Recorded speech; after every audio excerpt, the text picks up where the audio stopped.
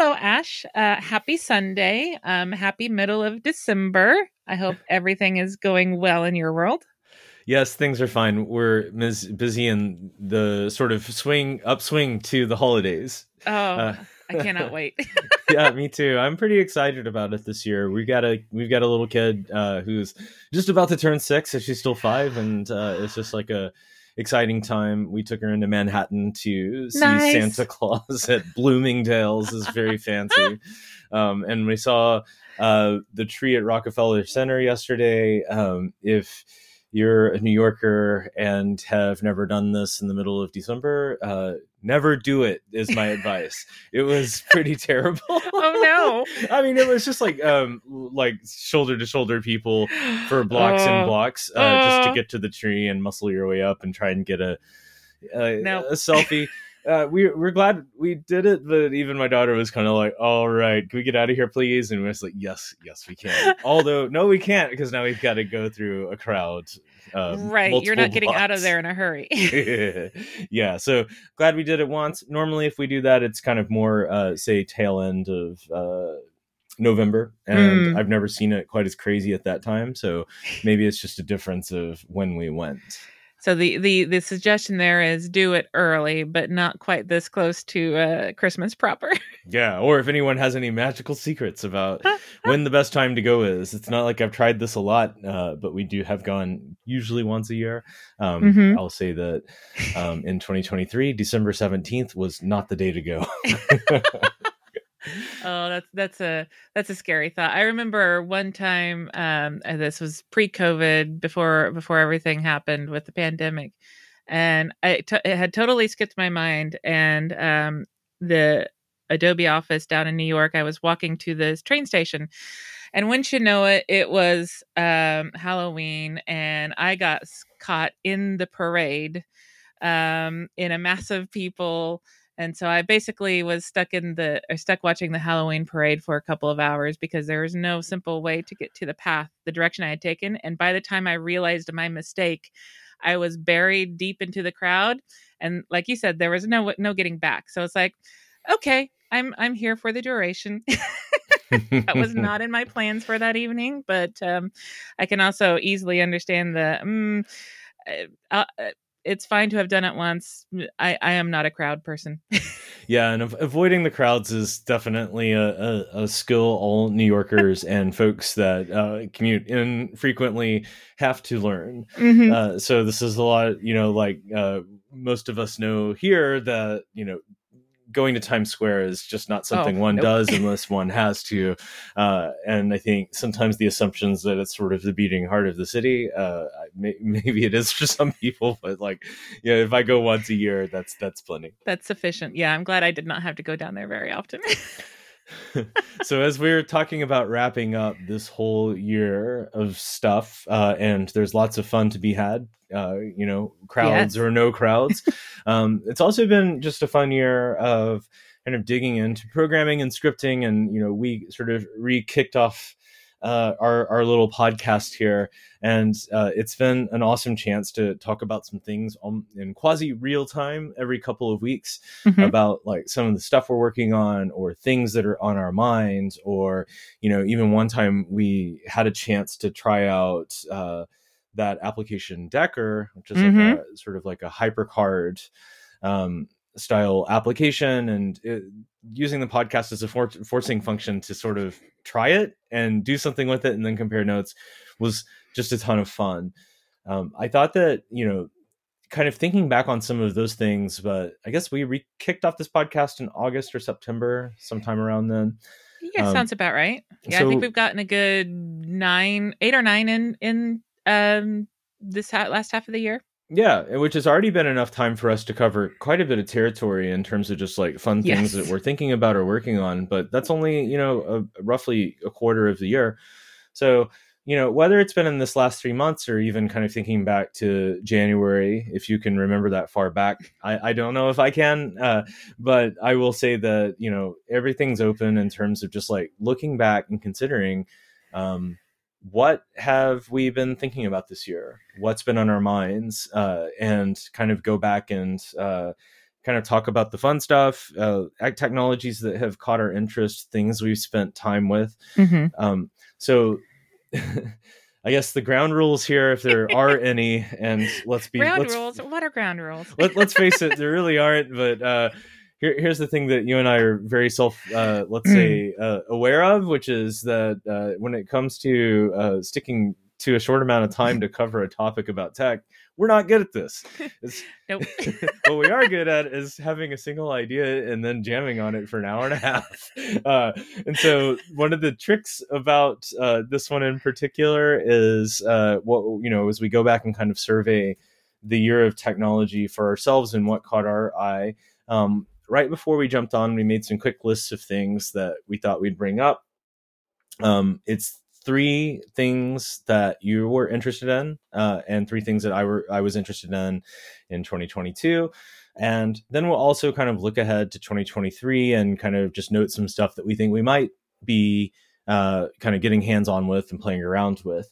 So again, kind of coming back to said ground rules, that means that we're going to try to do our best to stick to a short amount of time. This is going to be really hard for us because we're going to talk. We're going to talk about a lot of things where immediately you're going to say something and I'll be like, I need so many questions. Or I'm like, oh, me too. I want to talk about that too. And I'm going to do my best not to do that. And hopefully the same. Yeah, if we do, and this totally goes off the rails, we expect that anyone listening to this will forgive us and know that like we're just trying to follow the path of fun scripting and technology stuff. Yes, absolutely. It's going to be something challenging to restrain oneself, but on the flip side, any of the stuff that we do want to rabbit hole into, that will be good fodder for future episodes. So indeed, we can always say we will come back to it in a future episode. Yeah. Just do the classic. We'll put a pen in that one. Flag it in the show notes for some sort of cue in the future of things to talk about. Absolutely. Yeah. So I really, really love this idea because, I mean, there's all sorts of things that we've both been working on, things happening in the technology landscape that are drawing one's attention, personal projects, etc. So I am very, very glad you suggested it. Yeah. I think it's going to be a fun one. So why don't we just jump straight into it? Absolutely. We're going to talk about 2022, top 3 things-ish, 3-ish things. And I noticed in our list that we both cheated because we have already broken the rules. Which is already, we're doomed because each one of our topics turned into a whole section of like laundry list items of things. It's like here's a whole category of the universe, and within here are all the things that I think is cool. So yes. Well, that's fine. Let's take it and run with it. So first up is 2022, and Carrie, let's kick it off with you. What kept you interested this year? Well, I'll start high level, and then we can dig into any of it that sounds interesting. So, there's kind of been a lot of stuff that I've been thinking about when it comes to JavaScript, but not just JavaScript, like programming in general. And I've got some personal projects that I've been kind of working on, but then there's everything around work as well. And so my world tends to be in JavaScript, HTML, CSS. Or in my personal projects, I'm trying to branch out a little bit. I love JavaScript, don't get me wrong. But on the flip side, it's like, I don't necessarily want that to be like my only experience. And it hasn't been in the past because I know lots of languages. But I thought this year it would be kind of cool to start exploring Swift. And I've done a little bit of mobile application development in the past. Both with PhoneGap and also with Objective-C, which I'm a weirdo. I don't mind Objective-C. It seems like everyone else hates on Objective-C. I kind of like the verbosity, which actually explains a lot because I also like to go on and on about topics. So I'm a verbose person. I like verbose programming languages. Well, I'll say, so Objective-C, I never... Let's say I went from fearing it to not minding it. I didn't love it nor despise it. But one of the things that I really picked up is kind of culturally from Objective-C was verbose naming of methods and Yes. variables. For me, I carry that into JavaScript. I've definitely seen people over on projects where they're like, we cut the character count on this one, and I'm like, you know what, like that's fine, we can do that. But for me, I'm like, if I can just like read the variable name and the function name and get pretty solid understanding of what's going on, kind of feels like a win. Yeah, I'm all about it. Plus, never mind the fact that in the, I'm going to say in the olden days, before we had, auto completion and all of that stuff, okay, long variable names suck. In these days where you can get autocomplete and all of that stuff, I'm a fan of them just because it's nice and descriptive and I can kind of read through the code a little bit more. But I decided this year I would start to dig into Swift, which is a bit of a paradigm shift for me because I'm very familiar with Objective-C. I'm very familiar with JavaScript, but Swift it's not new anymore. It would be a stretch to call it new by any stretch of the imagination, but it's been through several versions. And I had this new idea for a project that I wanted to build. And it's like, I could start it in JavaScript or I could do it in Objective-C, but let's learn something new.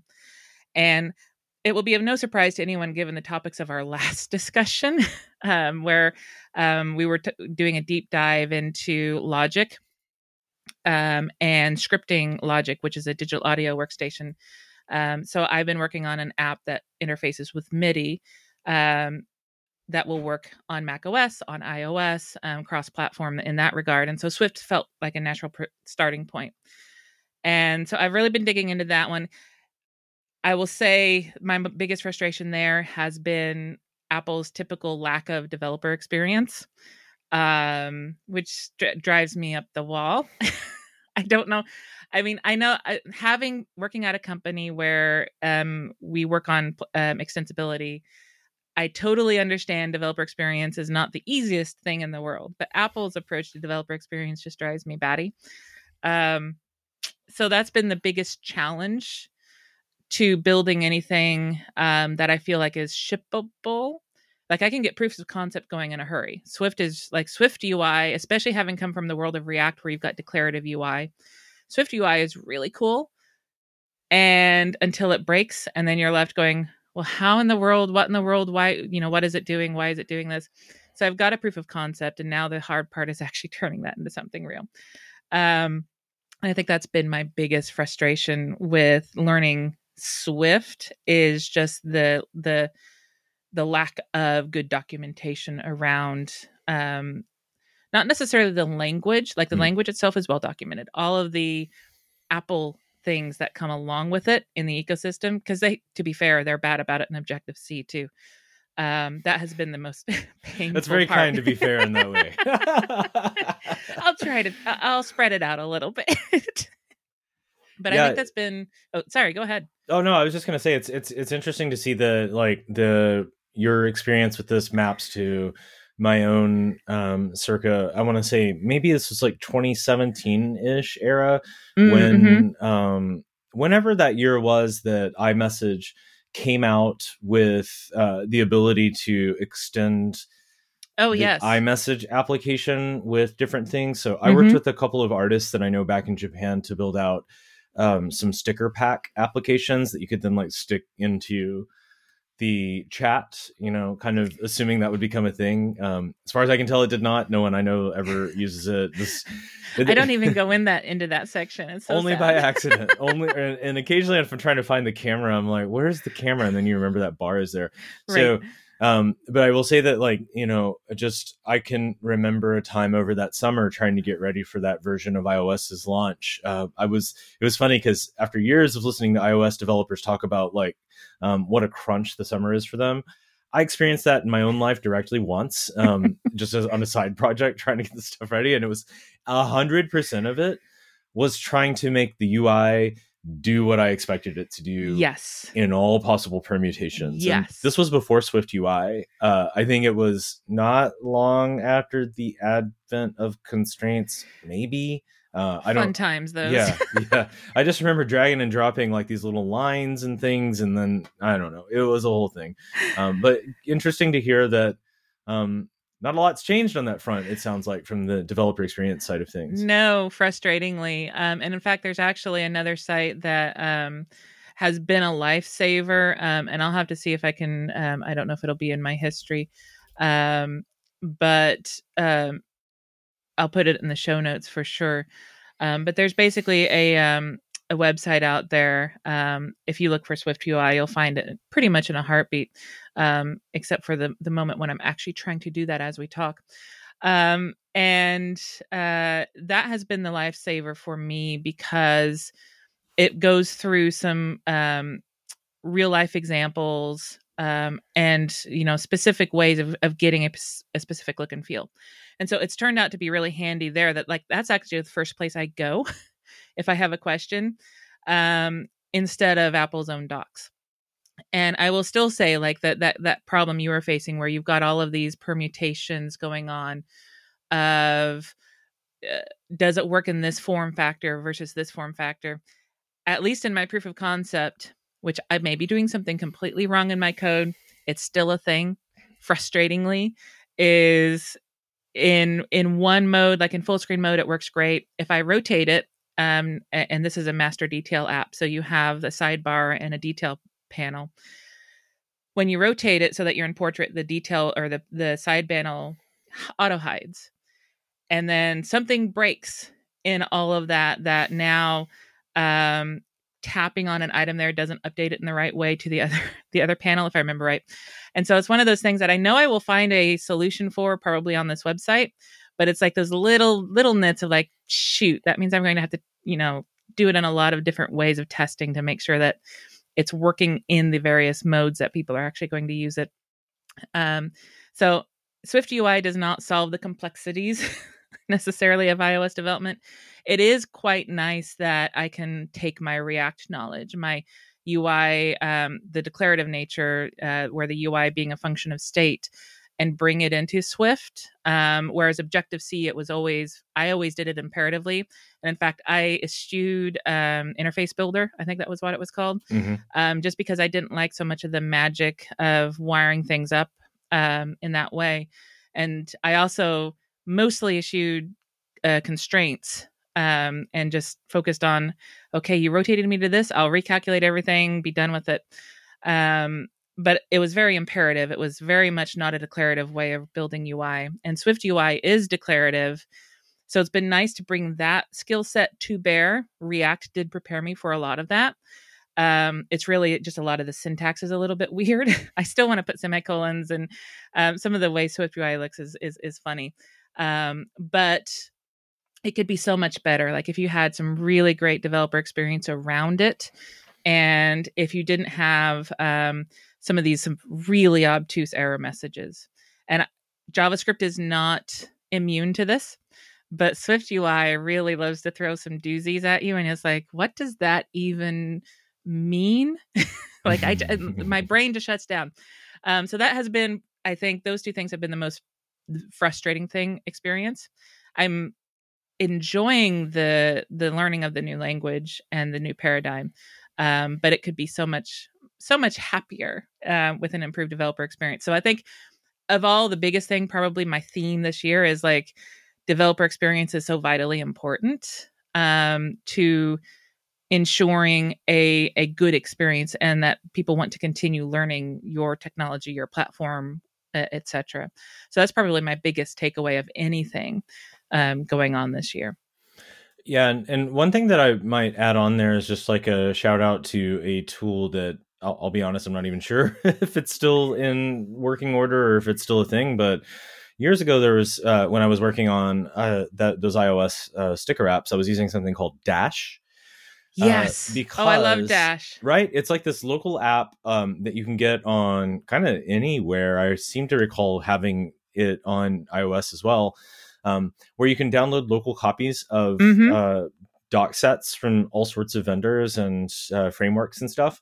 Yes. And when I found that I was needing to search for things inside of Apple documentation, like that really ended up being my escape hatch most of the time. Kind of between that and using Google as a way to sort of find your way through, and then lots of bookmarks so you can find your way back. But I found like if that app still exists and is a thing, I know it kind of went away briefly and then came back, if I remember right. I'm not sure where it is now.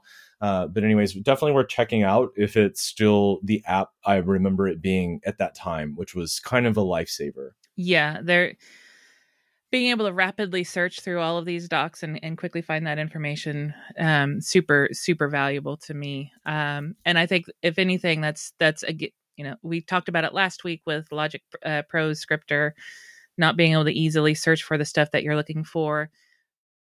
iOS or Swift and Objective-C documentation tends to have the same problem. You can search for lots of things and you'll probably get results, and then you'll end up staring at a piece of documentation of class names and method names that make no sense, no examples, no understanding of how I would plug these in. And that's where I'll find that other website, because what it does nicely is it ties these together. When would you want to use this particular thing? How would you connect these things together to achieve this particular look and feel, is super, super beneficial for me, because now I have like, oh, what I'm working on is kind of like that. It's never going to be exactly like that, but now I can kind of apply that as a recipe. So I will definitely put that in the show notes for anyone who's thinking about learning Swift or Swift UI. The site will be incredibly valuable to picking all of that stuff up. So I think that's one of the biggest things. I didn't say why I picked Swift initially, other than like, why not JavaScript? Because the tool I'm working on doesn't necessarily require Swift or anything like this. The biggest challenge I was running into was, yes, there's a thing called Web MIDI, and this is a MIDI-based app. But I wanted to build something that wasn't, dependent on specific browsers.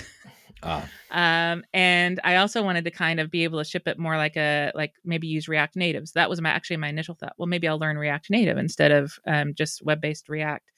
And there are MIDI libraries, but like they work for Android and not iOS, or they work on Windows, not Mac, or what have you. And to be fair, Swift, while it says it will work across multiple platforms, Swift UI is very much going to be an iOS app, a Mac OS thing. So that wasn't the primary motivation there. But there was also all of the effort of, if I'm in JavaScript and then I'm in React Native and I'm going to talk to a MIDI library, it's native already. Why not, go that step further and learn about the native experience? And so that's what got me into there. And then it's like, oh yes, I remember some of this pain. Well, that's an awesome journey and a great reason to do it. I mean, if you have obviously the skills to make that happen, and at the same time, like, just sort of like this idea that makes it very sort of clear that if you want to invest the time in doing it, just cut out the middleman frameworks and everything else, and go straight to working on the thing that that your application is going to be addressing, which is really cool. And it's kind of, from what it sounds like, based on what I heard last week, scripting MIDI and inside of Logic Pro, and I don't know where that's going to go from here. I'm sure we'll talk about it at some point. Oh yes, there will definitely be things coming up on that. So yeah, I think that's been my biggest. I've got a couple other ones that I'm happy to chat about, but maybe I'll turn it over to you for one of yours in 2022. Oh, okay. Yeah. Hey, good call. I was thinking you would go through your three first, but we can do one of mine. One of my first one actually might end up being pretty short, because we've done an entire episode on it, plus multiple follow-ups. So I won't go into it like super deeply. But yeah, one of mine in 2022 was open API tooling and exploring that, which, as I've talked about before, why now? Because like this stuff has been going on forever, but I just think it's an interesting moment in time to kind of have a look at the state of open API tooling around Node.js, and open API tools, or the concept of open API, I guess I should say, is so insanely flexible, which is just, you take a declarative approach, just like writing, a bunch of YAML in a file, or split that out into multiple files. But you can write that directly, but manually if you wanted to. But there's ways to generate your way into Open API document, which we've talked about a bit at length. And I also wrote a blog post on it. Go see some past episodes about that. But also you can take that generated document or that manually created document, your API, Open API document, and then use that to, on the other side, create servers or validation for API calls and all that kind of stuff. So I just find it a really interesting technology because it can kind of be wielded in so many different ways, and it's deceptively simple on its surface. And at the same time, as I started to dig into it initially for Node.js, it also felt like, in that transition from Swagger 2.x to OpenAPI 3.x, some of the tooling that you'll find mentions of on the web doesn't exist or hasn't been updated in a long time. And at the same time, there's some new stuff out there that is still relatively new. And it's just wasn't entirely clear as I was kicking the tires, like where I should go. And, that turned into almost like a bit of a passion might be a wrong word for this, but it certainly turned into a bit of a session in the beginning, which was, okay, if there's just a bunch of stuff out there, some's new, some's old, not sure which thing to use for my particular use case, let's just go down a list and try a bunch of them out. And so I made some time to do that. One of the big winners for me was this tool called OAS Tools, which we dedicated a whole episode about at some point. Again, that's a tool that I think is in some ways, I don't want to say this in the wrong way. It's simple in the right way. It is also an early version of their 3.0 tool, is my understanding, where just kind of reading between the lines in some of the documentation, like 2.x had kind of gathered some dust, potentially under other maintainers. I don't know the full story there, but it kind of maps to what I'm getting at, which was, it just felt like there was this gap in sort of focus on tooling around OpenAPI at some point in the last few years, where it came to, working with OpenAPI and Node. Right. And now it just feels like there's some more interesting things there. So I don't know. That's just been one of the things that I've been digging into over the past few months, and it's been a lot of fun. So if you want to, take a deeper dive into thoughts around that or potential tools and other things that you might try, feel free to go look at that episode. It's literally called OAS Tools Deep Dive, if I remember correctly, not that far back in the feed. Yeah, and it was great. And I haven't done a whole lot with that side of the house. I've done very much front end development, but not a whole lot with the Open API stuff. And so I enjoyed getting to go through a little bit of your travails and your journey in terms of discovering all of this stuff, but also get an understanding of when, why, and how, and a glimpse of the power of all of this stuff. And never mind, like, even just I suspect this is going to be a common theme, but again, harkening back to it's hard to get a good developer experience initially, especially like now you've got this challenge of you had version 2 and version 3, and which path do you pick? And that had to be a little bit of fun to try and actually figure that out. And there's no easy necessarily solutions to all of that stuff, but I think the OAS tools feels like a good path to a successful onboarding. Yeah, 100%. Definitely something that is, let's say, from my perspective, very approachable for someone just kind of getting started with something like this.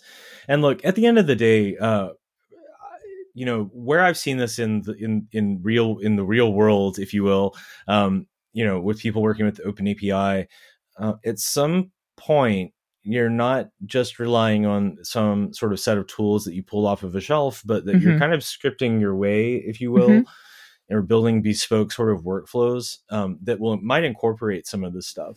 So it's really just getting those core concepts down, finding something fun that you can play with, kind of as part of your side projects.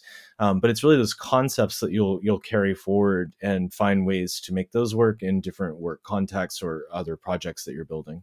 Yeah, no, that's it. That's so cool. And being able to have, OpenAI OAS tools is like active development. Like it's not something that you're playing or working against that has had a lot of dust on it.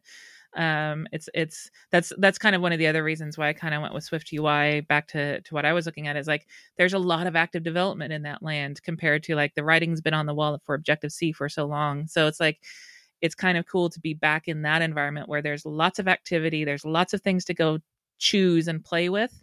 And then the hard part is like it's almost like a what's the right word?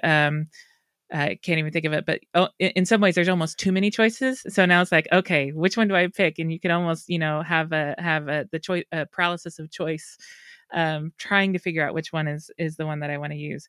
But it's great that like OIS Tools was there, ready and waiting for you to discover it. Yeah, totally. Well, awesome. So how about we move on to your next one? It looks like you have on the list State of JS tooling. Yeah, and this is how would I phrase it? Back into familiar territory of JavaScript. But a lot of the stuff that we've been working on, or I've been working on at work over the course of the year, has been some stuff around, how do we get people onboarded onto, a new platform or what have you. And there's a lot of stuff, we've both you and I through our past several years at Adobe with the Unified Extensibility Platform, we've gone through that pain of all of that stuff and was reminded this year of how much JavaScript and web development in particular, how much there is around the process. Like in terms of, I want to build something cute and simple and I don't want to have to go and do a lot, but I still want to use React, or I want to have a nice UI framework on top of it, whether it's Bootstrap or any of the ones we've talked about on in previous episodes, or a custom one or what have you. And I want to have minification and dead tree, it quickly turns into this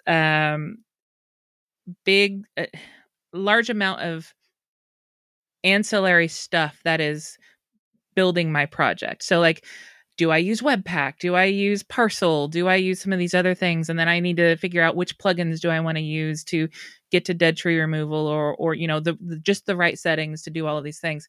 And it just kind of struck me that can be, while I love React and I love a lot of these, tools out there, is how do we approach making this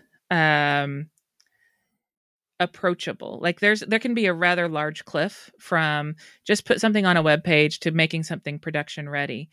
And there's all of this stuff around it to get into the build process and, generating all these bundles and things like that. And sometimes it's not even just generating something for me to publish. It's how do I consume this other library? And so it's just been kind of a thing that's been top of mind this year. And I don't have any answers here. I feel like there's definitely ways we could improve it. But there's, it's just gotten really complicated. And when I look back to getting into web development, things were in some ways a lot easier. Like didn't have to worry about Webpack, but you also didn't have the niceties about React and things like that. So I don't know if it's something that has, one comes with the other. But then when we were talking about the last CSS component framework that we were talking about, and it's like how it was choosing to do a lot of these things by default and give you good defaults, but didn't require you to do a lot of effort to get those the right behavior.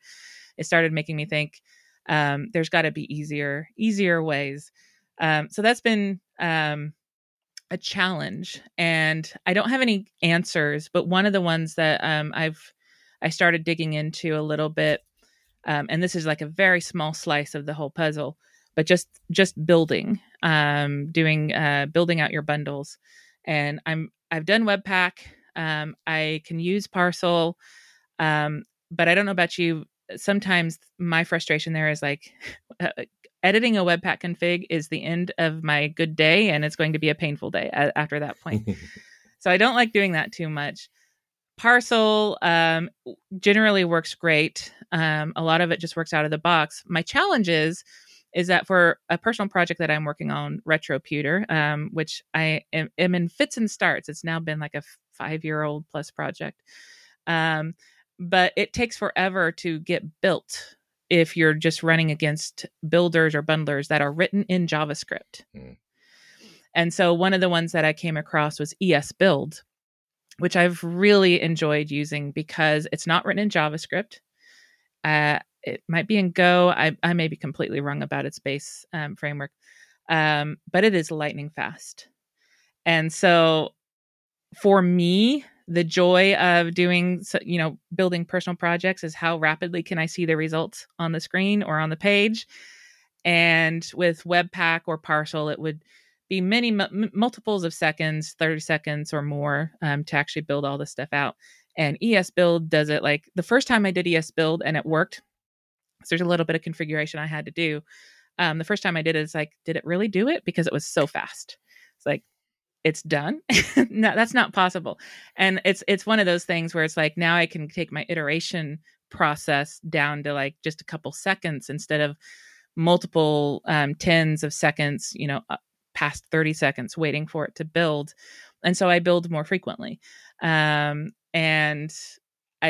I think there's other areas in which, where Parcel, I think, had a good start of like working out of the box in the right way, zero configuration or being that the goal. ESBuild is kind of like that, not quite to that degree, but then it also goes zero configuration or easy configuration, and then I'll do it quickly. I'll get out of the way in a heartbeat. And so I'm appreciating that quite a lot. So in some ways, what's the right word? The purist in me says, oh, if you're compiling or bundling your JavaScript, then the tool should be written in JavaScript. On the flip side, JavaScript isn't always the fastest language. ESBuild converted me as like, if you can use another language and do it quickly, I'm totally cool with that.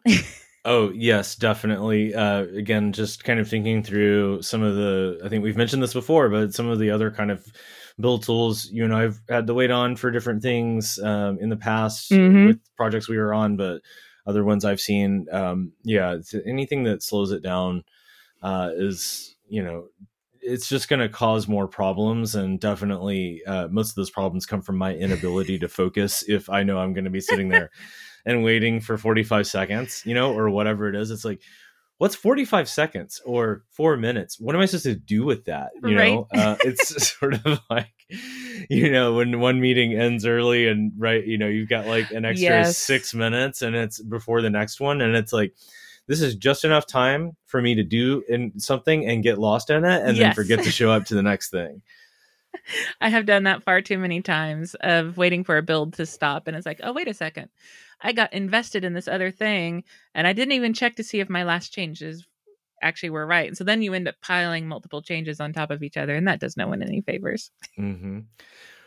Well, I think this is an awesome sort of topic to bring up. Certainly been on my mind as well, and kind of like leads in nicely to my sort of next thing, if we're cool jumping over, which is just kind of thinking about front end stacks in general.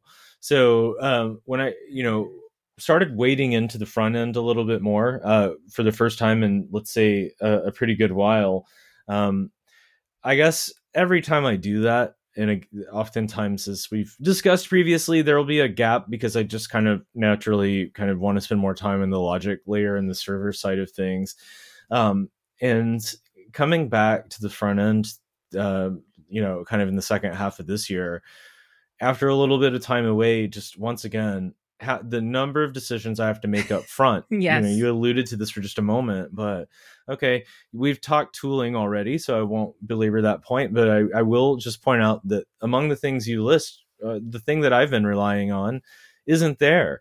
So like there's even more things outside of the quick list that you gave, which shouldn't surprise anybody. Hey, it's JavaScript front ends after all. Of course, there's lots of choices.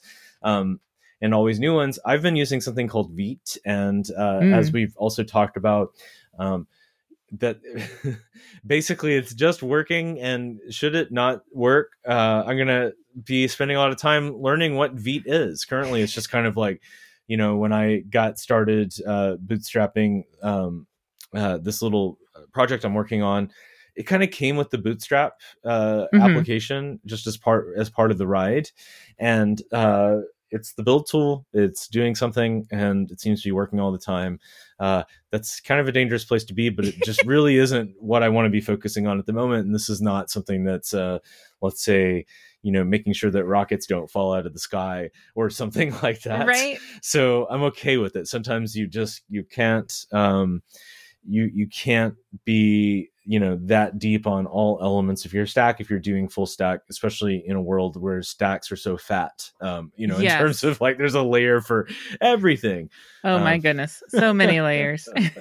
So the tooling stuff aside, the other thing that we've talked about a bit, and at least for my piece here, we've talked about some of this enough that we may not have to go super deep, but I'll just bring it up. The tooling is one decision you have to make, but you've also got to make some decisions around your view layer and that framework, as well as your CSS framework, or, what I might call like the layout and styles layer.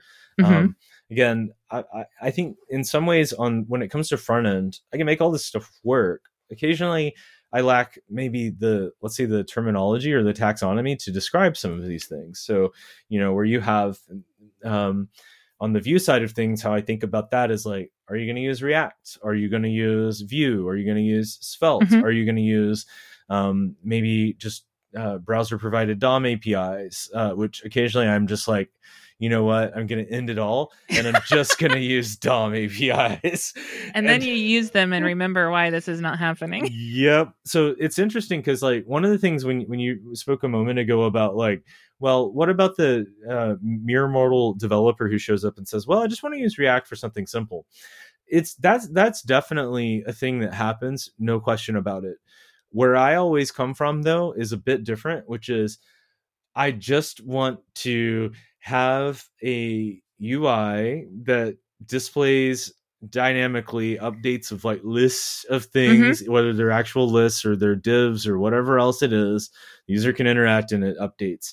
And why do I need all of this stuff when there are APIs in the browser for this? And then quickly I remember why. I've done that, and I remake that sort of purist. I have that purist moment where I'm like, I won't none of this stuff. I'm none of it, and I'm just gonna call whatever it is. That lasts for 30 seconds, if not less time. Gonna start thinking through that again, and I'm like, all right, yeah, this is inevitably. So here's the thing, right? Because it's easy for me to say to myself, this project is going to be simple and contained, and DOM APIs will be sufficient. The thing is, it's pretty easy to move on past that fast enough where simple becomes not so simple anymore, and you're juggling a bunch of stuff, trying to, just try to keep up with application state and all this sort of like cleaning up of the DOM and everything else. Yes. To the point where now if you've started with the DOM APIs, you now have a refactor on your hands faster than you thought. Rewrite the whole front end. Which is not fun for anyone. No. Definitely not me, because again, I'm just trying to get some functional UI on the page, not really trying to like, that's not where I have that's not my happy space, let's say. So anyways, I think that just kind of like that's one of the things that you have to think about is when you're thinking about front end stacks is, again, pick your set of tooling, your tooling layer, this ephemeral thing that will make things better for you in ways that at the outset you might not even be that sure about until you have experience with some of them. But you got to pick your view layer. Sometimes that just kind of happens by default. I kind of kick the tires on a number of different things every time I start a new project and then just go back to React. Why? Not because I love React necessarily, but just because I know that if I have any problems, I can Google the answer. Yep. It's easy to find support. There's big communities out there that you can go to, worst case. And I don't know about you, but it's also comfortable. Like, I'm familiar enough with it that it's easy to fall back onto it. That's true. I am used to it in a way that, I've tried some of the other frameworks that are currently popular that get me out of my comfort zone fast enough that I'm just kind of like, I'm not sure if that's the challenge I'm trying to tackle here. So I move on. Mm-hmm. So yes, you pick your view layer, and then you probably are going to be picking a CSS framework of some kind.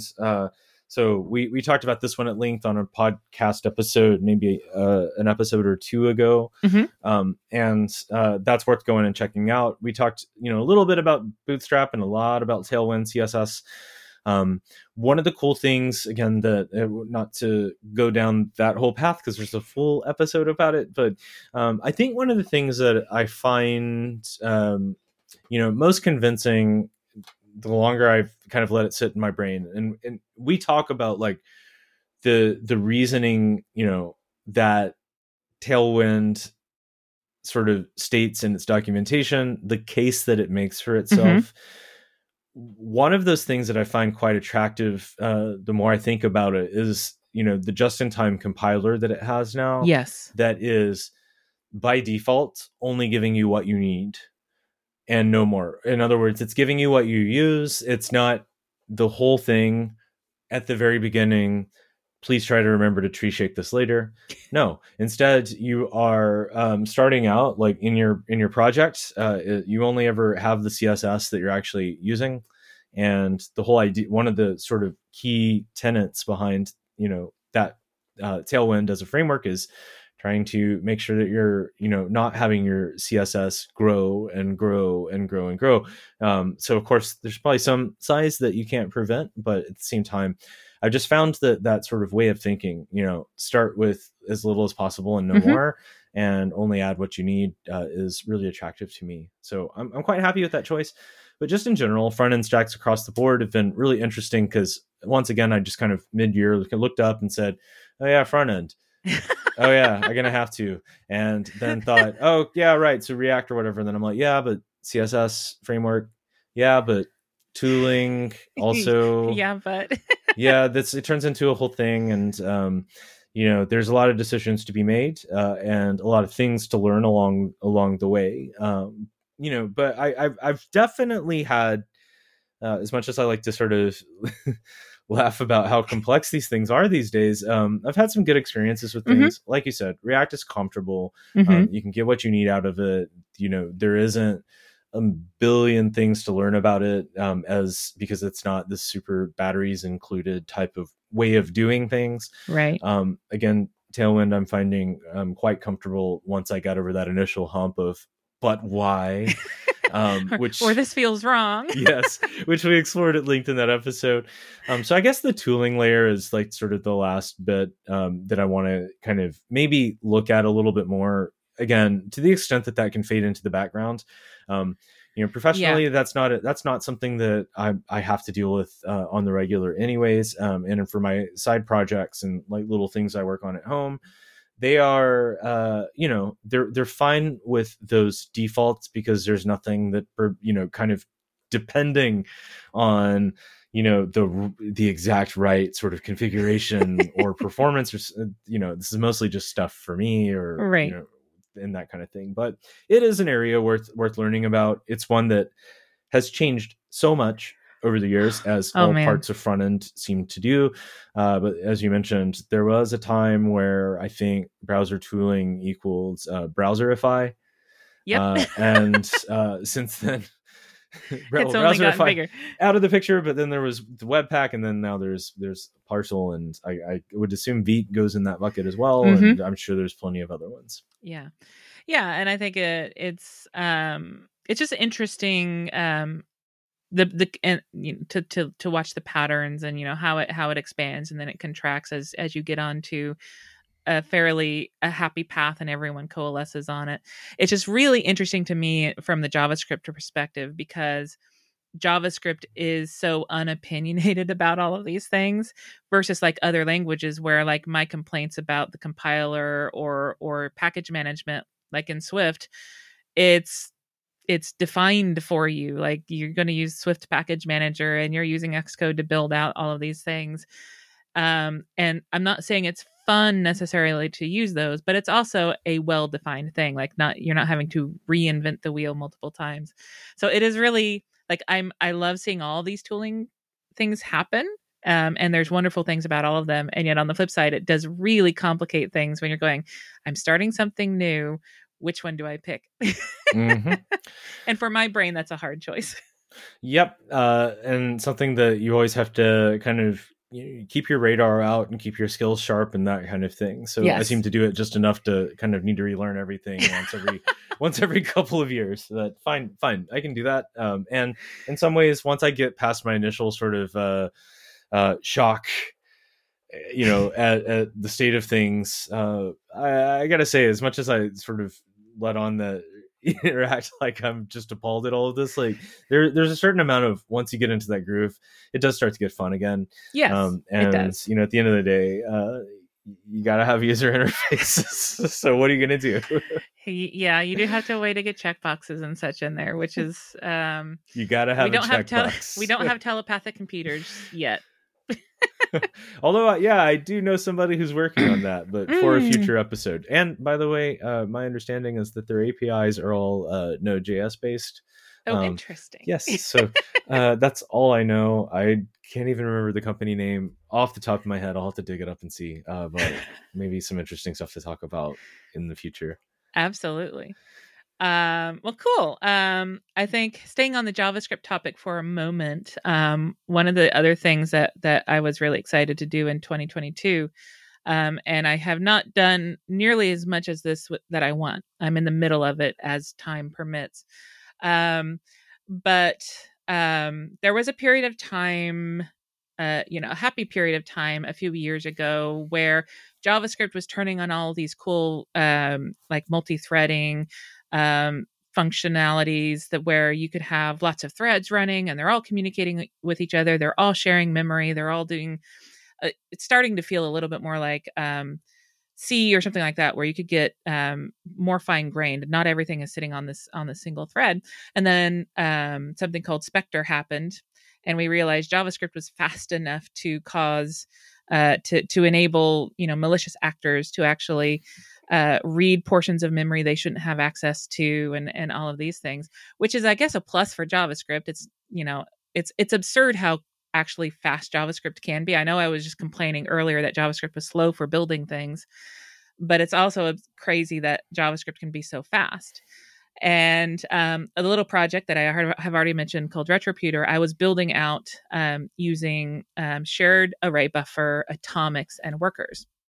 And the reason I was doing this a couple years back was this is trying to emulate a machine that did not exist. It's got a CPU and a graphics processor and all of these things. It'd be great if they were all running in their own threads, so that they could process independently and then act a little bit more like a real computer or emulator could work, rather than having to rely on everything on the single thread, and timing was getting out of control. And so I started working on workers and shared array buffer so that I could have these workers communicate with each other without always having to yield each thread. Because if you're using post message with a worker, you have to yield so that JavaScript can react to that message. And all of that takes a little bit of time, slows everything down. And if you're trying to get fast performance out of, say, an emulator, you don't want to have to yield every time through to check if a message is waiting. You'd rather just be signaled that, yes, there's a message, go act on it and continue your run loop. And so atomics and shared array buffers worked great to that for that. You could have an atomic out there that would send a signal across the worker. You didn't have to wait for a message event to happen. You'd just be immediately signaled that the value changed, and then you'd know to go look for it. And then because you had a shared array buffer, all of these threads are contributing to the same pool of memory, which is great for an emulator, less so for other JavaScripty things. But for example, when you're dealing with a graphics processing unit that needs to read portions of memory and a CPU that is modifying other portions of memory, it works great for emulation. And then Spectre happened and it all went away. And I had to live with that not being part of my little Retroputer thing. And for whatever reason, I checked back this year to see what was a state. In fact, I check back about every year what is the state of shared array buffer and atomics and workers in JavaScript? And can you have things like shared arrays? And lo and behold, more browsers are coming back to this. They have additional requirements. So you now have to be hosted from a secure context, and you have to have some cross-origin settings, and I'll link to this in the show notes. It's not a whole lot of effort to set up, but you don't get it by default. You have to do some work to explicitly turn these things back on. But once you have them, you're back into this wonderful world of workers running full tilts, using atomics to communicate back and forth, shared array buffers, and it's not just a Chrome thing. Chrome was like the earliest, if I remember back, a couple years ago, that turned shared array buffer and all of these things back on. And then it's just been like a slow wait for like Safari or Firefox to turn them on. I think maybe Firefox came second, and Safari was. I love Safari, but sometimes their pace about turning features on drives me up the wall. And Safari finally brought that on board too. So now it works across, multiple browsers. And I was just excited to have that come back for my particular use case. I know it's not everyone's particular use case. Not everyone is writing emulators or emulators for fake computers that never existed in the first place, which is arguably a strange thing to be doing. But I enjoy doing it because it exercises a lot of things that I wouldn't otherwise normally get to experiment with, like threads and all of these things. And so I checked back this year and all of these things were turned on. And if you go to just a little bit of effort, you can actually turn these on in the browser. So I was so excited. And I have worked on it a whole grand total of maybe a couple times, unfortunately. So it is in my to-do list to get back to it in the next couple of weeks to finish the implementation of all of that stuff.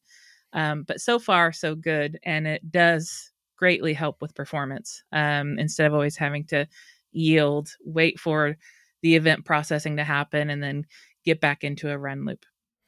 And so when you say that you're going to be able to share something related to these shared array buffers, is this something that I was just kind of digging through the TC39 proposals on GitHub just to see what it's mentioned? Is this something that's already been approved, or would it? I'm just seeing if I could dig it up somewhere. Yeah. So if you go on MDN, Mozilla, the developer network there, these have been around for a while, and it was kind of annoying that we had to take them out because Spectre happened. And now the change has been that the approval of what it takes to turn them back on is uniform across all the browsers now. And that's what took so long for like Safari and things like that to turn these flags back on, was getting agreement with everyone. How are we going to let developers opt back in and say, these are, I want to turn these features back on. And so it basically turns into, it's not onerous, and I'll link in the show notes. There's definitely if you look under shared array buffer on MDN, scroll down a little bit, and there's a security requirements section. Mm-hmm. And it gives you, it tells you have to have a secure context. So it needs to be SSL, or you can do over local, there's a way you can do it over local hosts. Like you don't have to spin up a self-signed certificate or things like that when you're just doing local development. And you have to do a couple of settings in your headers. So like cross-origin opener policy and cross-origin embedder policy has to be set.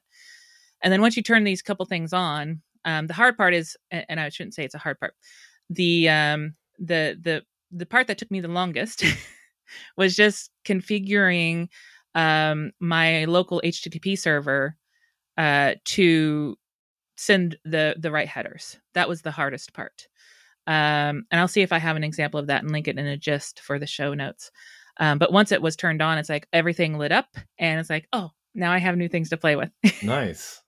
Oh, really cool. Okay. Yeah. Well, TIL. This is definitely not a part of the sort of JavaScript world that I spend any time on whatsoever as someone who's not sort of like building emulators. But I think like that's one of the things I love when we get a chance to talk about RetroPuter occasionally is like, just it seems to take you to places that maybe the average JavaScript person is not going.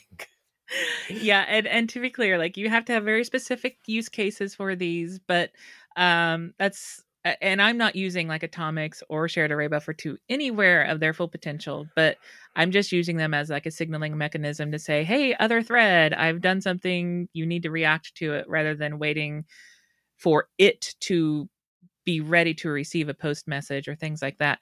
To be clear, I still send a post message. All I'm using atomics for is saying, hey, now's the time to stop so that you can yield, rather than yielding on a set timeout basis or an interval basis. And oddly enough, in the case of an emulator, set timeout or even request animation frame, all of that yielding is not zero cost.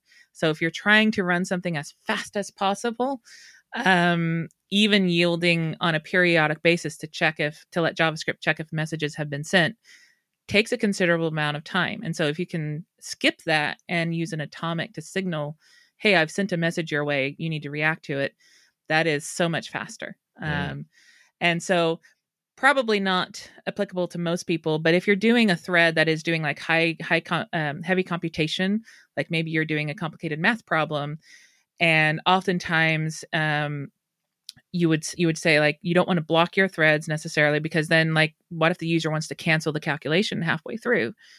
You'd usually have to build it in such a way that you've got it batched with set timeouts all over the place. And this way you can say, go run full tilt, and all you have to do is have a little check in there is, did the atomic change? And if it did, then I can yield right off the bat. And it's faster than always having to, and easier in some ways than figuring out how to write your algorithm in a batchable fashion. Awesome. Well, lots of new things to learn here. Really cool. I'm going to put a link to Retroputer in the show notes as well, so people can go check that out. Little did I know it's gone on to V2 at some point since maybe we last talked about it. So that's really neat. Yes. I didn't get a chance to read the whole thing, but there were some warnings there about like taking things with huge grains of salt, I believe is how you wrote that. So, but I think like, Retroputer kind of as its own sort of emulator of a computer that never existed. It's always been an interesting project, but again, I think like it's the sort of implementation details that kind of serve as just like a really fun thing to talk about. And generally speaking, that is mostly net new learning for me when you are like down at much lower levels of the machine than typically, again, a JavaScript developer might find themselves. Yeah. And so, yeah, it's proven immensely fun to work on. And I keep meaning to get to it. Christmas has found ways of stopping me from actually working on it this month, but one of these days. Cool. We do need to talk about that again at some point though. So, well, I think I have one more of my sort of things that were interesting in 2022. Mine is full stack app hosting and that lay of the land. Actually, in my trusty notebook that I keep with me at all times, whereas making like a little grid of just like different sort of full stack app hosting solutions that you could probably imagine are basically like built on top of, for the most part, I assume are built on top of like the major cloud providers, and they abstract all of that away to make it easier just to ship, JavaScript, or like I say JavaScript, but hey, let's face it, probably a lot of JavaScript apps. Yeah, that's what I've been kind of like just kind of surveying the lay of the land on recently. And so to that end, I thought I'd just call out like, what have I been looking at when I say these full stack app hosting solutions? You're talking about things like Vercel. Things like Netlify, Cloudflare, Railway, which is I think a newer one from what I can tell. I hadn't heard about that one yet. Yeah, it's interesting. Again, as soon as I say it's interesting, I'm like, I want to say a bunch of things about this. I will not, because there's a time and a place. I think every one of these could be a deep dive, to be honest. And another one I looked at that tends to advertise a lot on podcasts out there called fly.io. And so just kind of was making a chart for myself just to start to understand what are the differences, what are the comparative like kind of pros and cons, what are they aimed at, right? Because I think one of the ways that I've kind of found myself run afoul of some of these app hosting services is I'll write the application the way I want to, and then bring it thinking it's just going to leave me alone and host it. Now, if that's what you want, DigitalOcean or the like, Yes. maybe a what's the one that also hosts on, or they advertise on a lot of podcasts? Linode, I think. I've never. Linode, yes. Yeah. So those two, I've been a DigitalOcean customer myself, in in the past, and it's just, I'm sure they have a lot of other services that you can purchase and use that are on more of like Rails, I assume these days. But my favorite part of it from a long time ago was simply that you get a machine in the clouds and you kind of do with it what you will, and that's quite compelling. Some of these full stack app hosting services have a way of doing things in mind, or they also may, for example, have certain things they don't want you to do, right? One of the things I didn't even mention in the list, because in my mind, I don't know, for whatever reason, I'm just kind of like not thinking about it at all these days, is Heroku. But Heroku, for example, I had that moment sometime in the slightly distant past, is trying to say, for example, one of the ways of building an app that I will often default to, but when we look at 2023, I'll talk about like how I'm kind of trying to move away from that potentially, or at least learn how to, is generally like, if I'm going to do a full stack app, I'm going to have an API server, I'm going to have a database server, and a front end server. That's 3 servers, right? And you don't have to tell me that that's not really the way people tend to do things as much for like little full stack apps at this point. But it's just what I was comfortable with, and it's easy to kind of like just identify a stack for each one of those things and just go for it. The thing is, let's say, for example, if you wanted in that sort of paradigm where you're going to have front end, back end, and database as separate servers, well, one of the easy things you can do to cut out some of the server creation and maintenance things is, if it's a small app, again, I sometimes will just build things I'm going to use at home or whatever. Just SQLite is your friend. I love SQLite. Just a file in the file system, and so you can throw that on your API server and you're happy. Now, would you do this if you're building the next Twitter or whatever? No, you would not. But like for, I think SQLite, people often sleep on it when it could actually be kind of a very simple solution to some of your early problems, and the path to migrating to something else isn't, again, I'll say that it's not that fraught. Like if I needed to move over to a Postgres or something, I could do that. There's known ways of going about that. Doing that at scale, I'm sure that's hard, but generally speaking, for my apps, that's not the problem. So, anyways, coming back to fighting the app hosting sort of way of thinking, right? Some of these full stack app hosting things have a way of doing it. They're not just saying, here's your Linux box or Unix box in the cloud, go crazy, do whatever. They kind of have certain ways of doing things they want you to adhere to. For Heroku, for example, if you want to ship an API server with SQLite, well, I got bad news for you if you think that you're just going to be storing a file on the file system there. Because they have this thing known as the ephemeral file system. So what that means is all your code stays the way it, it's the way you ship it is the way it's going to stay. But it's not going to store like files, right? Or static assets or whatever. So those get wiped when the machine goes down.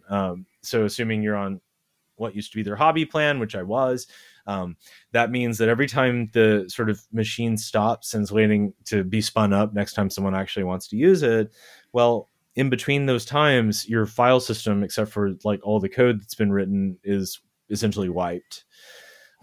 So you can have that ephemeral file system at runtime while the server's up, but you shouldn't be depending on that to exist next time around. Well, early in my early days of using Heroku, I did not understand what was going on. No. I had not heard the words ephemeral file system before, and it took me quite a while to figure out, why is it every time I show up tomorrow, my database has been emptied?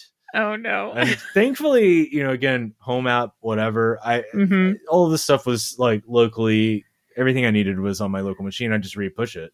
But I'm like, this obviously isn't okay. What's going on here? And then kind of digging into it, you realize, okay, ephemeral file system. So Heroku had a way they wanted you to go about doing things. And of course, theirs was you need to host a database server. Oh, by the way, we offer you a whatever they call their Postgres in the cloud thing. You do that, it's fairly turnkey.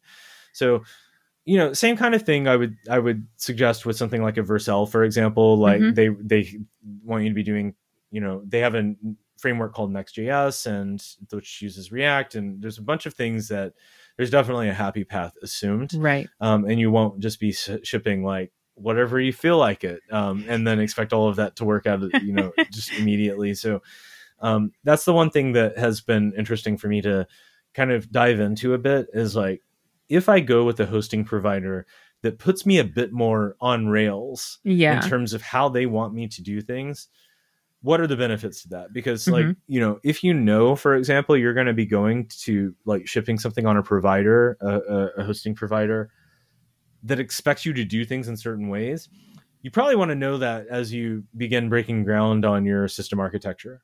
Yes. Because what you don't want to have important. Vitally important, right? Because like, okay, say for example, again, SQLite to Postgres, like once I knew on Heroku what was going on, that transition was not a painful one whatsoever. It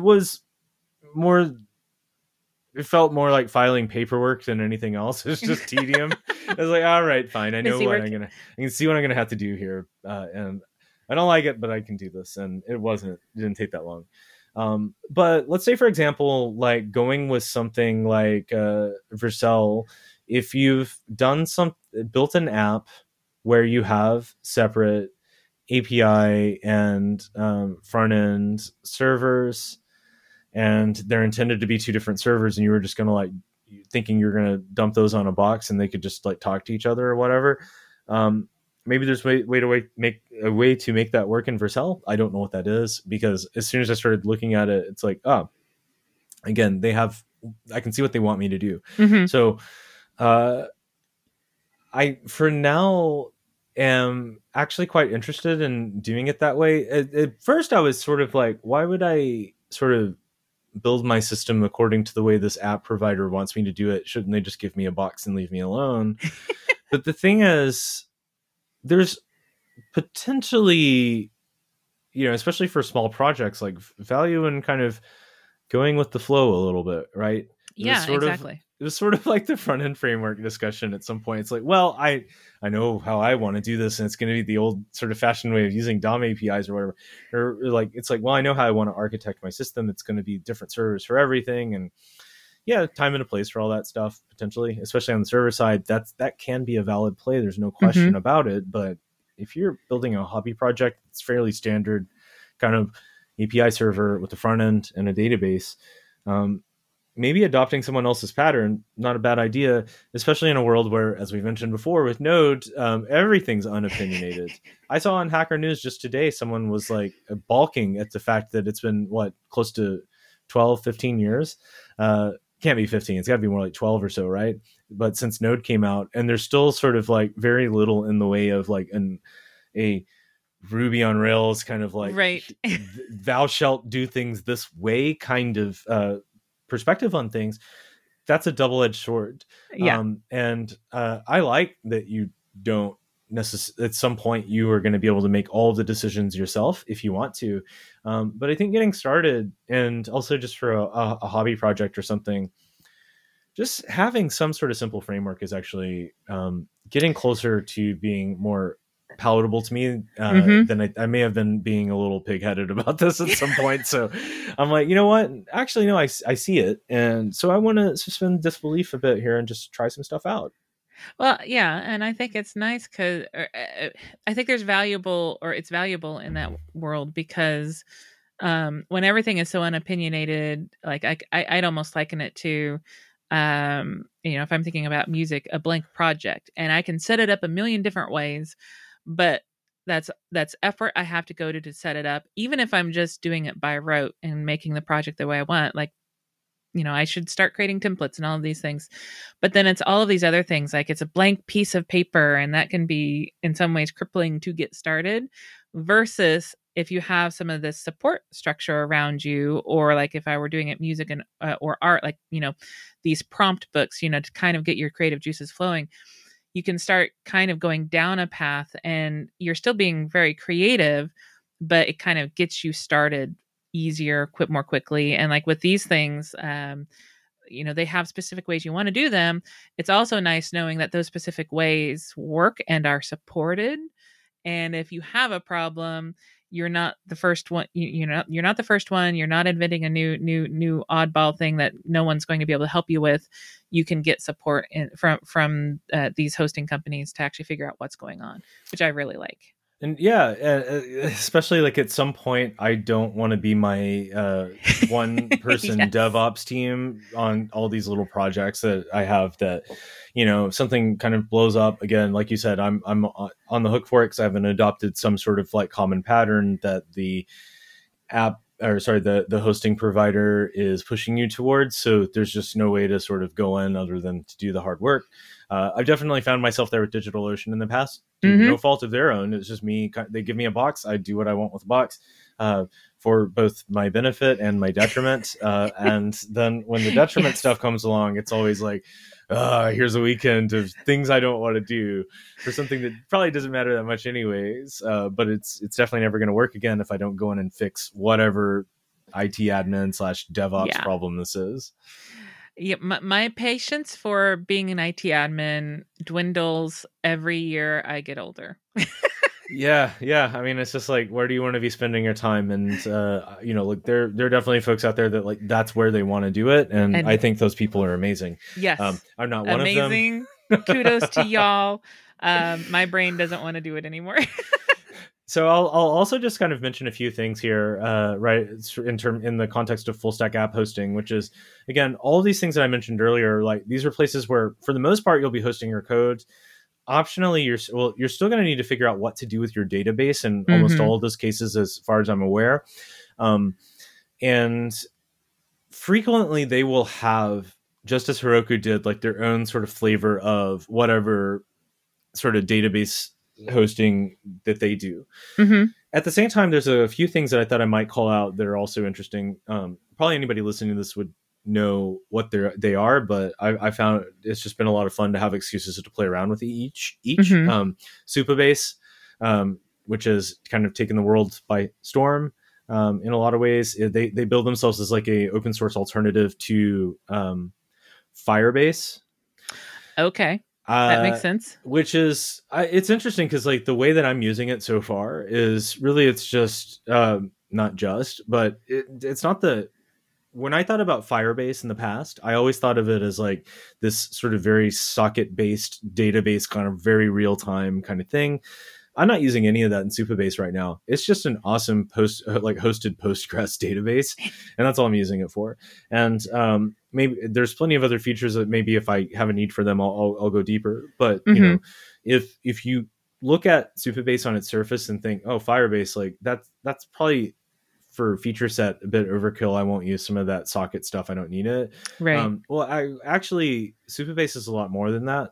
I would say, and in some ways you can just do the simple things and it's just nice and it works. It's a great developer experience and all that. So dig that one. PlanetScale is more, if I remember right, MySQL, also super popular. Nice. The hosted database there, and really good developer experience. I haven't used that one quite as much, but I've played around with it a bit. Thought it was cool. And then I happened upon one as I was kind of kicking the tires on a few of these. Again, I was just been doing my own personal survey of the lay of the land of some of these. And there's another one called Neon that I think is pretty new. And they are also hosted Postgres in the cloud. For what I got to do there, it was just, make some databases and then use them. I mean, which is really all I want. Which is what you want to do. It's like, it's hilarious in terms of when it works. It's like it just works. It's hard. You don't have a lot of to talk about. It's doing its job, and it's like I love it when that happens. Yeah, and so also just do an honorable mention. This isn't like a hosted full stack app thing at all, but Prisma as an ORM layer between your Node app and your database. I just love it. And there's this one's actually definitely has deep dive potential at some point, just to Yes. kind of walk through it. But I won't. I know I've mentioned it before, anyways, briefly, but just thought I would call that one out as well. Now, I love that these services exist. I love that the experience around them is. I've played with a few of these. I haven't used all of them by any stretch of the imagination, but the ones that I have run through is like it's nice getting to, it's maybe not 30 seconds to success, but it's fairly rapid, assuming you are following the rails. So there are definitely benefits to get to using those rails, because you can actually get something up out there useful without having to do a lot of your own planning or figuring out your stack or what have you, or figuring out how to be an IT admin again. Yeah, so we've covered a lot of stuff just that caught our attention in 2022. Some of it is like not necessarily new. Some of it is like what's old is new again, and some of it's future looking for sure. And I think that's like kind of the fun of being in the mix of like building things. Absolutely. It's kind of a mix of all those things, and whether it's just talking about JS tooling, you're diving into Swift, or just like kind of newer features in JavaScript, or features that were once disabled and then renewed or re-enabled. Re-enabled. Yes. But also talking Open API and front end stacks for the web, and also full stack app hosting and database hosting. There's just so much stuff, and each one of these is a whole ocean of things that we could talk about. But we did it in a little over an hour. So moving on to 2023, here's my proposal. We're going to do rapid fire, like pew, pew, pew kind of thing, where you and I each have like 3 things. You're going to go your 3. I'm going to go my 3. For each one of them, you get like a sentence or 2. It's going to be unsatisfying. And that's great, because we don't want to be satisfied about the new stuff. We want to like be left wanting more moving into next year, and just enough to be like, Carrie, tell me more. But I can't say that. So I'm going to like literally hold my mouth here, and you're going to do your 3, and I'm going to say almost nothing and hope I don't break this sort of even flimsy little rule I've just set for myself. Okay. 2023, go! Pew, go! Pew, pew! Okay, 2023, my big 3, more Swift. In particular, I want to learn about building audio units, ties back to our previous episode, and a couple of frameworks, AudioKit and MIDI-Kit. I think that's going to be super cool. On topic, with all of the craziness around Twitter these days, Mastodon. I have an account over there. I think you do too as well, Ash. I want to learn more about the Mastodon API. What is it like to build like a retroputer bot or something along those lines? Something that is interacting with the API on my behalf. Think that'll be cool. And then JavaScript, as we know, is always evolving. There's some really interesting proposals coming down the line that improve working with things like sets or with iterators. There's always this question mark about a pipe operator, which I think would be amazing to have in JavaScript. And so I really am looking forward to seeing some of these things continue to mature and explore those in 2023. Nice list. And I just want to call out that I'm not asking you anything about the pipe operator. So that's all I'm going to say about that. We're going to put a pin in it. That's right. Okay, cool. So now my rapid fire pew, pew, pew for 2023. Here we go. So first up, kind of continuation of the last topic, but kind of going into a newer dimension, which is frameworks, app frameworks that mix the client and the server. Previously, I mentioned just in passing Remix as being one of those. I pulled it off the shelf and was sort of like, what is this? And I realized I need to do some learning there. But I've been also deep diving into Next.js a lot, which also does this. And there's another thing out there called Astro right now, which I'm not totally sure if it even falls in this category. I suspect it might, but I need to go learn about it. So I'm going to be digging into some of these things. Next up is home labbing. I have less to say about this other than I want to do it. And I just need to make time to do it. So TBD there. I'll definitely bring it up once I kind of get into it. And last one is Scratch, because my 5-year-old, soon to be 6-year-old, literally asked me yesterday, Dada, when are you going to start teaching me Scratch? And the reason she knows that exists is that she was going to a little coding school until she started kindergarten and in September, and then times aren't aligning. But they had mentioned that she was working up towards this thing called Scratch. And then the teachers, knowing that I'm sort of in tech, they said, you should consider. And I'm like, she like, consider helping her get started with that, and then she can come back to the school when the times align. And she absorbed that passing mention. So I have some things to do to figure that out. I haven't touched Scratch. Scratch, for those that don't know, is like a drag and drop sort of programming thing for kids originally from MIT. So I want to do some learning on that, and then try to find a good way to help her mostly get out of her way and let her kind of explore it on her own. Such a cool, like I'm always, I always love seeing kids learn to absorb these concepts, whether it be for Scratch or even like, I give piano lessons to one of my nephews, and just, understanding, how they approach learning and seeing the gears turn. It's such a wonderful experience. Yeah, I can't wait. It's been a lot of fun, and she gets a lot of enjoyment out of the code stuff that she does.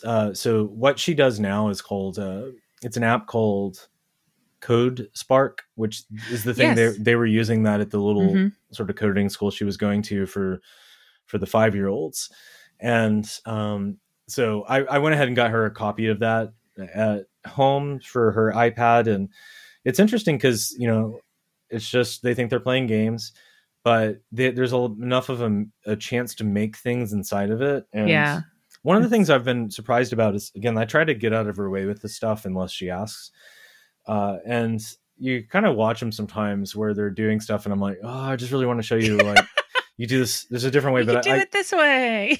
I will say I'm actually successful in stopping myself from doing that, because I just know that would be annoying to her. Right. But what's been really interesting to find out, of course, is also, kids figure things out. And today she showed me something on there, and I thought, like, it's one of these things where you set a bunch of instructions and then, like, let the little character go off and do its thing. So it's kind of like an automation where you need to kind of tell it what to do in advance and build with built-in loops and everything.